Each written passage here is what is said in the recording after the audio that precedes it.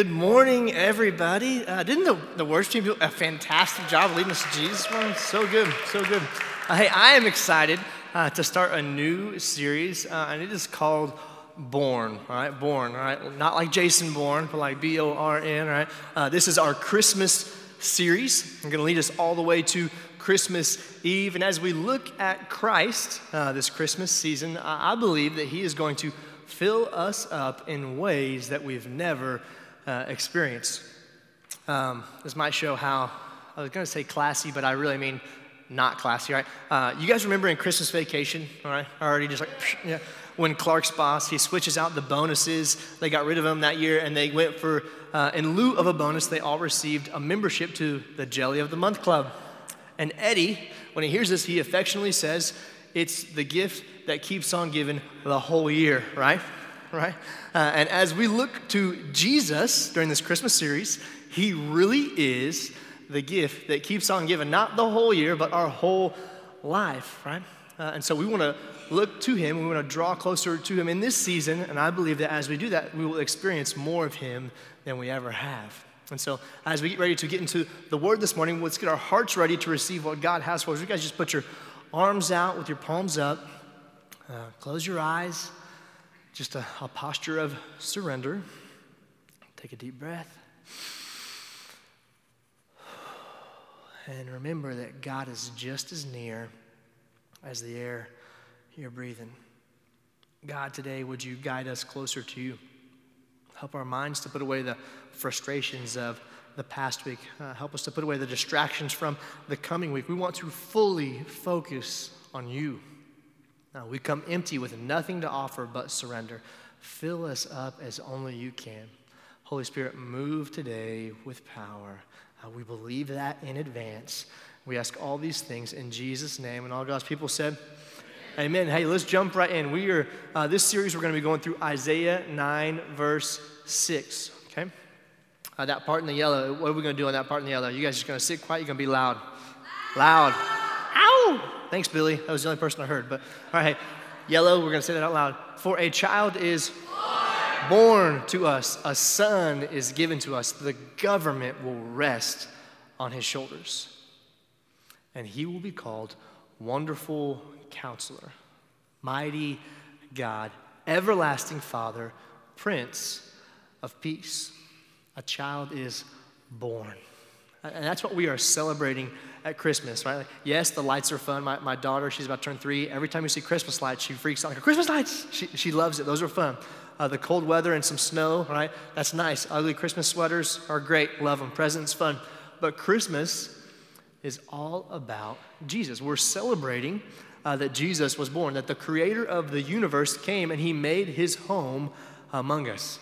He is the creator of the universe. In John 1, the first 4 verses, in the beginning, the Word already existed. The Word was with God, and the Word was God. He existed in the beginning with God.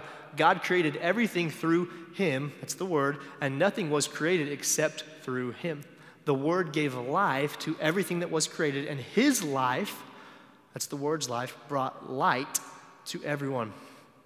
Verse 14 says, so the Word became human and made His home among us. He was full of unfailing love and faithfulness, and we have seen His glory, the glory of the Father's one and only Son. Saying, the Word is Jesus. So another way to read that passage would be, Jesus existed in the beginning with God. God created everything through Jesus. Nothing was created except through Jesus. Jesus gave life to everything that was created. And His life brought light to everyone. Jesus created everything with God the Father. Everything.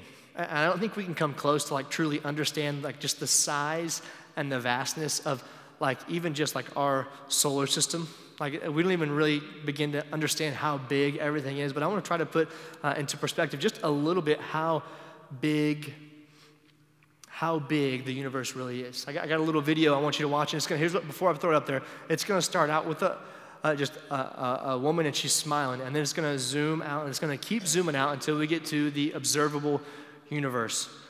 I know it's still hard to comprehend, but I want you to think about how big our God is. And Jesus, he created everything. Let's give it a go. All right, so it's going to show you how far down here at the bottom, right? It's going to keep going. You guys are like, all right, I've seen this. All right, this is the globe. All right, here's the earth and the moon, orbit. All right, we're getting out here. All right, there's our solar system right there. Getting everything. 10 billion kilometers at the bottom, 100 billion kilometers, 1 trillion kilometers. We're going further, a light year, neighboring stars, all right? Going light years up at the top here. This is our galaxy. That right there is the Milky Way, right? Think about how big that is. We've never even explored that. That's the next closest galaxy, right? And all of these are other galaxies. You zoom back even further, right? It keeps getting bigger. This is like billions of light years, right? And that right there is the observable universe, right? That's what they can see. Started with the face of someone just smiling, and it kept going and going and going. Jesus created everything with God the Father. I want you to think about just how big and how strong and how powerful God is. Creation was spoke into existence. He said it and it happened. It was spoke into existence. And Jesus, the same Jesus who was there at creation, he was born. He left heaven and he came to earth, his creation, right, to live as a human. He sat as a creator, but he came and he lived with his creation. And that is love. To go from heaven to literally go into the arms of a teen mom, Mary. And Mary, as she is holding her baby, she is holding the creator of the universe. The love and humility of Jesus is something we cannot truly understand. Its depth is beyond us. It's beyond us. And so that last part of Isaiah 9:6, it says this, say that part in yellow with me. And he, right, I'm going to pause, he, 10 pounds, 6 ounce infant baby Jesus, right? My Talladega Nights people. Baby Jesus, the one who created everything. And he will be called Mighty God, Everlasting Father, Prince of Peace. He will be called Wonderful Counselor. Jesus is a wonderful counselor. And that's where we're going to spend our time this morning, looking at Jesus, the wonderful counselor. If you were to go look at the words that it's used in the Bible, the original language for counsel, it means to advise, plan, guide, direct. And wonderful, it says unusual, miraculous, too difficult to understand. I could just put those together. Jesus offers advice or direction that can be unusual, miraculous, or difficult to understand. And even though we might not understand it, we might not get it, his way is always better than our way. And sometimes we need to be reminded that our way isn't best. Because the truth is, we all need counsel. Everybody on this stage, that's me, everybody out there, everybody on this earth needs counsel. The problem is, sometimes we receive bad counsel. You guys ever been there, right? I remember having a friend in college, his name was Lance, right? And he was telling me that he and his wife are putting their entire savings into gold because it holds value better than a dollar. And he was encouraging us to do the same. Now, I got no idea whether that was a good idea or a bad idea, but at that time, as a broke college student, taking the only two $20 bills I had and buying some gold with them seemed like a bad idea, right? Another example of bad counsel, you guys have all probably experienced this. When someone tells you these 5 words, you can jump that far. They do not really care if you can jump that far. They just want to watch and try. They want to see you try. Not good counsel. Right? We all receive bad counsel from people around us. People will flood you with bad ideas if you let them. But if we're honest, what gets most of us in trouble is not listening to bad counsel from the outside. It's listening to your own counsel, right? It's the bad decisions you talk yourself into. Men, you take a wrong turn and you are not sure where to go. Do you stop and ask for help? No, right. Because when we're driving, we always know. Right? Like, I know. You could be in the car with somebody who has direction. Like, no, I know, right? Even when you know the path, it doesn't hurt to have someone remind you. Even when you're confident, you know the path. A few weeks ago, I was driving with Kellis, and we were headed to a place we've been several times. I know how to get there, right? And what happened is I'm driving. I get into that zone where you're just kind of like, you're not even really thinking about what you're doing. And I'm not sure if this is safe or unsafe, but like you're just kind of like on autopilot and your mind goes somewhere completely else. And I'm thinking about something else, and I'm just driving. I'm not thinking about where I'm driving. I'm thinking about something else. And we're driving, and Kelsey goes, wasn't that our exit? Yep, totally missed it. Got distracted, right? We get distracted. We need outside help. We need outside counsel. We focus on the wrong things. Our minds wander. And before we know it, we'll miss our exit. We'll miss where we were supposed to go. So we don't need to be an island. We need outside counsel, but we also need that to be good counsel. Because what good is having a navigator in the front seat with you if they don't know where you're going either? So the question for us is, who do we turn to for direction? The average person in America makes about 35,000 remotely conscious decisions every day. 35,000. Now, some of those, obviously, 35,000, those are not make or break decisions. They're what you're going to eat, what you're going to wear, all right, how are you going to be healthy, what are you buying at the store. We make a ton of decisions, 35,000, and in the high end, it said up to 60,000 people for some people. That's a lot of decisions. And sometimes we have so many, not just like those lower level, like just, I'm going to put this apple in my mouth, or I'm going to eat something, like I'm going to do something like that. Sometimes it's important decisions. And it feels like those start to pile up. And when those important decisions start to pile up and it gets in front of us, we get decision paralysis. We got so many decisions to make that it keeps us from making decisions. I know I've definitely been there. It starts to overwhelm you, right? It feels like it's surrounding you and it makes you freeze. And it's like, it would be so much easier if we could just have someone offer some direction. Hey, I really think you might be better to go this way or that way. And what if we had help with the decisions that we have to make? And not what to buy at the store or what to wear or what to eat, but the stuff that's truly important to life, right? How to be a better parent, how to be a good spouse, how to use your time, how to spend your money well. We have a wonderful counselor in Jesus, and he will give us miraculous direction if we would simply seek it from him. Now, here is a tension for many of us. I know it's been true of me in my life. You know that Jesus is the wonderful counselor. But, like, intellectually, you know that. He's the wonderful counselor. But you live where your feet go, right? How you walk. You live as if you are the wonderful counselor. We don't go and seek counsel from God.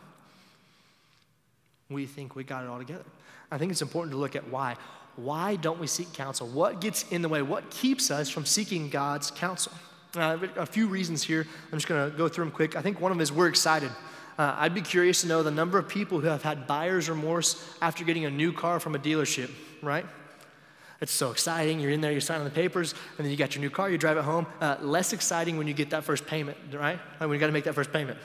So excited we don't seek counsel. Another reason we don't seek counsel is we're angry.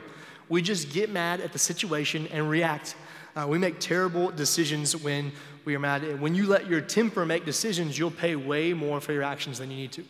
Another reason is we're in a hurry. Have you been to a hurry to accomplish something? So instead of taking your time and doing it right, you totally make the boneheaded decision. One that you wouldn't have made if you weren't in a hurry. I think the other one is we think we're better than we actually are. We think we're better than we actually are. We think that we have abilities that we really don't have. I don't know about you, but being a homeowner has really been a humbling thing for me. All right, maybe you can speak to this. Don't call anybody, I'll fix that. I got to run to Lowe's once, and it'll take me 10 minutes. Well, three Lowe's trips and 3 hours later, the problem still isn't gone, right? It's still there. Those are some of the reasons we don't get counsel. And if I could just distill those down into one word, it's pride. We don't get counsel because we are prideful. We think we've got it all down. And here's the problem. When we are full of ourselves, how in the world can we expect to receive anything from God? You can't pour into a cup that is already full. So we need to empty ourselves of our pride so that God can fill us up. We need to humble ourselves and seek God's counsel.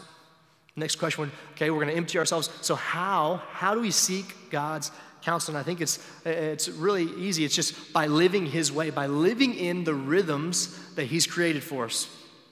I don't know about you, but have you ever tried to use something in a way that it wasn't intended or pushed past its limits, right? It has limitations. When you try to use something in a way it wasn't meant to be or it passed its limits, it usually breaks and then it makes a bigger mess than it was before. You ever experienced that? About a year ago, I bought this little attachment for my drill so that I could raise and lower the trailer jack for the church's trailer. And so instead of spinning that trailer jack like this, like going crazy, trying to make it easy, that thing's loaded down, I could just like put that drill in there and go zzz, and then raise it up and then raise it down, go easy. So I get that all set up. I had to take this part off, the spinning part, so I go to lower the trailer jack. It works fine, y'all. I'm like, oh, I'm in business. It's a lot easier to go down with gravity helping you. It's a lot harder to go up when gravity's working against you, all right? I go to raise the trailer, I put that thing in forward, try to do it instantly, right? Basically instantly, I pull on that trigger and it just goes, snaps in half.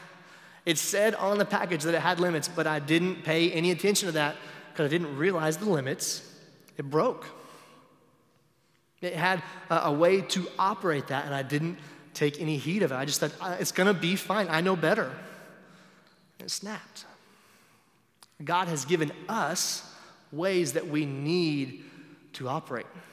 And by seeking God's counsel, by first living in, we seek God's counsel by first living in his rhythms. And there are 3 rhythms we find in God's word that I want us to look at today. And I believe if we will get these 3 rhythms and we own them, we live like them, we will see the wonderful counsel of God so much more clearly in our lives. It's not that we can't get God's counsel without these rhythms, but these rhythms will help us see God's counsel more clearly. It's the way he designed us to operate. It's the way he designed us to operate. The 3 rhythms are this: silence, solitude, and Sabbath. They all start with S. It's perfect, right? Silence, solitude, and Sabbath. All right? Silence. Silence is pausing for just a moment to hear God. Taking a moment to just hear from God, to be silent. Look at how Elijah describes where he heard God. This is in 1 Kings 19. It says, this is God talking to Elijah. Go out and stand before me on the mountain, the Lord told him. And as Elijah stood there, the Lord passed by. As the Lord passed by, and a mighty windstorm hit the mountain. It was such a terrible blast that the rocks were torn loose, but the Lord was not in the wind. After the wind, there was an earthquake, but the Lord was not in the earthquake. After the earthquake, there was a fire, but the Lord was not in the fire. And after the fire was the sound of a gentle whisper. And that's where he found the Lord. The sound of a gentle whisper. How many whispers from God have we missed because we haven't taken a moment to be still before the Lord? We looked for God in all the big and the loud ways, but we haven't sought him in the silence. We need to have moments of silence with God. They don't have to be long. They should be purposeful. The first rhythm we need to have in our life, if we want to seek the wonderful counsel of God, is silence. Second one I want to talk about is solitude. And solitude is very similar to silence. It's just retreating from the noise of the world. Silence, we're talking about just finding a moment for some quiet. Solitude is about making a moment away, right? Making an extended moment away. And if we aren't mindful what will happen, if we don't seek solitude, we'll let the noise of the world keep us from ever hearing the voice of God. We're never going to hear that soft, gentle whisper if the noise of the world is loud in our lives. Here's what Jesus says about solitude. Mark 1:35 says, very early in the morning, while it was still dark, Jesus got up, he left the house and went off to a solitary place where he prayed. Jesus, remember the one who created everything that we just saw there, the creator of the universe, everything. He sought solitude so that he could pray. If Jesus sought solitude, he was intentional about going away, retreating from the world so that he could pray. I think it's safe to say that we should do the same. Mark 6, just a few chapters later, it says, the apostles returned to Jesus from their ministry tour and told him all the things they had done and taught. This is the apostles, right? They just left Jesus. They go on this ministry tour. They're doing all these crazy stuff. They're healing people. They're seeing people be saved. They're telling Jesus all they'd done and taught. And Jesus said, let's go off by ourselves to a quiet place and rest a while. He said this because there were so many people coming and going that Jesus and his disciples didn't even have time to eat. So they left by boat for a quiet place where they could be alone. The apostles weren't done with the work that Jesus had for them. Actually, you could say that the ministry God was birthing through them was just getting started. But they needed a quiet place to rest for a while. They needed that solitude. We need silence. We need moments where we can just be quiet before that. We need solitude where we can have retreat from the noise of the world. And lastly, we need Sabbath. It is resting from your work and trusting God. All right, fully open here. I'm going to go my weekend forward, right? I am better at finding silence and solitude than I am at Sabbath. It's just hard for me. It's hard for me to have Sabbath. I know that sounds weird, but I know some of you guys feel me. It's hard to turn it off. It's hard to just rest. Sabbath is rest from your work. And not just a rest, but resting from your work and trusting that God is going to keep it all together. Sabbath is a rhythm that God created from the beginning. In the beginning, God created the heavens and the earth, right? And what did he do on the seventh day? Somebody yell it out. Good job, class, right? He rested, right? And it wasn't because he was tired. He's God. He's the mighty God. We're going to talk about that next week. He modeled it to us because rest is important. He rested on the seventh day. That's why once a week, right, we need to pause from our work, to pause from our striving, to pause from our earning so that we can rest and enjoy the gifts God has given us. Our world is so fast-paced and go, go, go, go, go. It's easier now than ever to just never get off the treadmill of work, of earning, of striving, of being successful. Work is easily accessible in our lives. You can be on the vacation at the beach and still be doing work, right? It's that easy. How would your life look different if you took one day a week and said, this day I'm going to stop my work? And when I say work, I mean paid or unpaid work. Things that are going to drain me so that I can enjoy God and the gifts He's given me.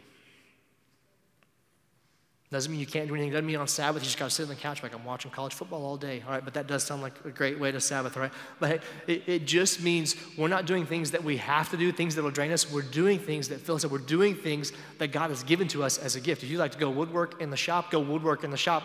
If that fills you up.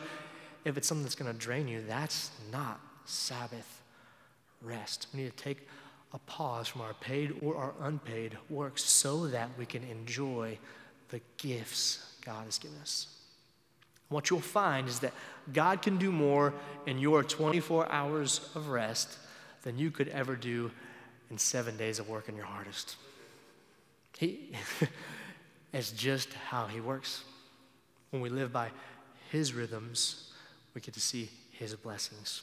And Mark 2, it says this, and Jesus said to them, the Sabbath was made to meet the needs of people, not people to meet the requirements of the Sabbath. All right, this time they were being very structured and religious about, hey, you can't do anything on the Sabbath, you can't do anything on the Sabbath, so much so that it became a rule and a burden. No, it's not a burden, it's a blessing. People need to get Sabbath rest. It was made to meet the needs of us. You need Sabbath rest. We need Sabbath rest. The truth is, you need silence, solitude, and Sabbath. And if you live in those rhythms that God has given us, I believe you will receive the wonderful counsel that Jesus has. We have to walk in his rhythms so that we can hear his voice. We need silence, solitude, and Sabbath. Last weekend, I got to pause. I had somebody at basketball give me a hat. They're actually here, and it says, "Warning, Pastor, anything you say can and will be used in a sermon," and it's about to happen, so I'm guilty as charged. Last week, we had 3 kids on the basketball team, and they went a combined, 7 for 41 from the field. Hot streak, right? 17%.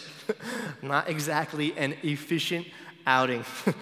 And these 3 boys, they all hung out after the game, and they had a dad told them, "You guys shot 7 for 41, right? You might need to go work on your shooting or shooting the right shots, right?" And one of the kids, he thought that was a little mean, right? Mean to tell them that they shot 7 for 41. They're kids, they're figuring it out, right?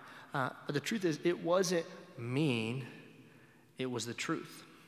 It wasn't said to push them down, to tell them they stink. That's what the box score says, right? It's 7 for 41. It was someone who cares about them, who's telling the truth, who wants growth and is saying so in a kind manner. It wasn't mean, it wasn't deceitful, it was the truth. But here's the deal, it wasn't received. They got told the truth, but one of them particularly did not want to receive the truth. Now, not receiving the truth, not a big deal for some kids playing Little League basketball. It's not. But what about receiving the truth from God? In John 16, it says this, "There is so much more I want to tell you, but you can't bear it now." This is Jesus talking. "There is so much more I want to tell you, but you can't bear it now. When the Spirit of truth comes," that's the Holy Spirit, "He will guide you into all truth."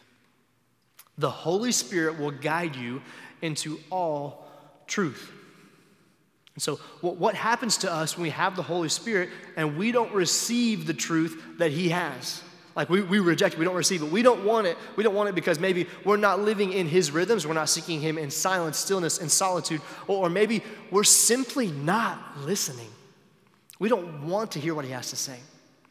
Or sometimes maybe you hear God's counsel, you just don't want to receive it.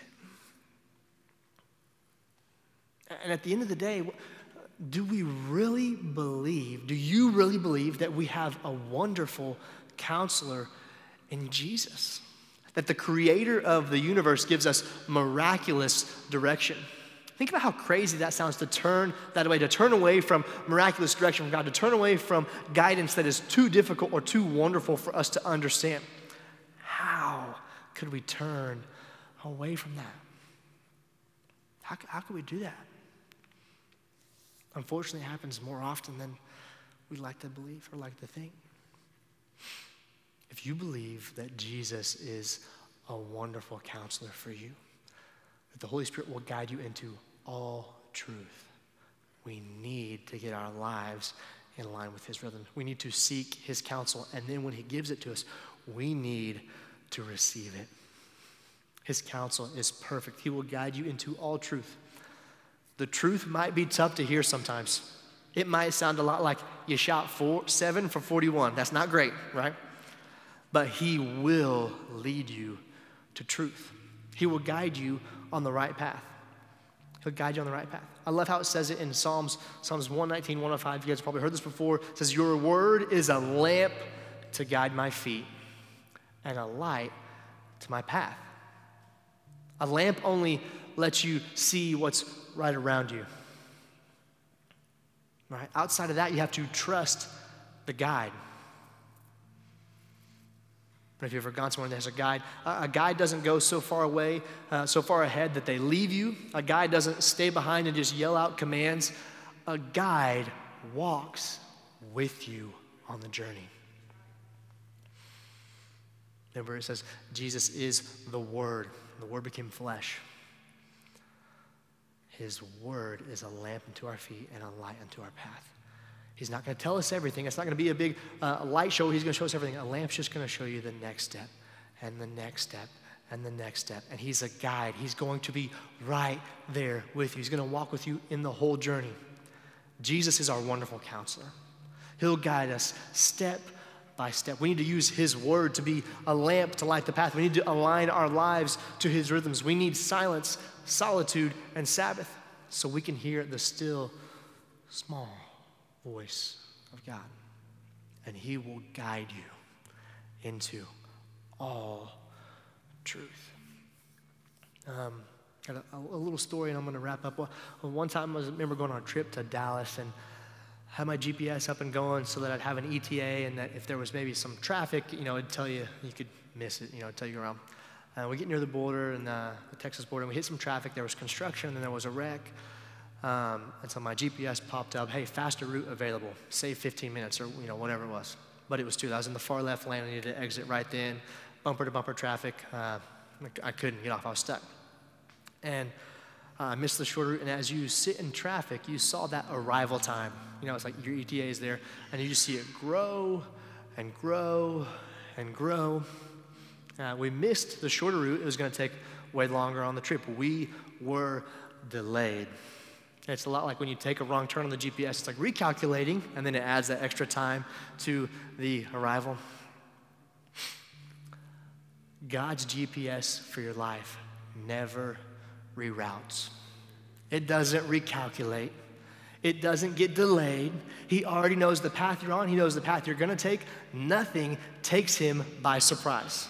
He knows the destination and exactly when you get there. He has already accounted for the delays. So hear me on this. Even when you make a wrong turn, when we turn to him, we're on the right path. Nothing can stop the Lord's plans. Nothing can delay them. He is always on time, and his route is always the best.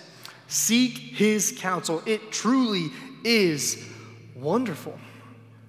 And this Christmas, put your trust in God.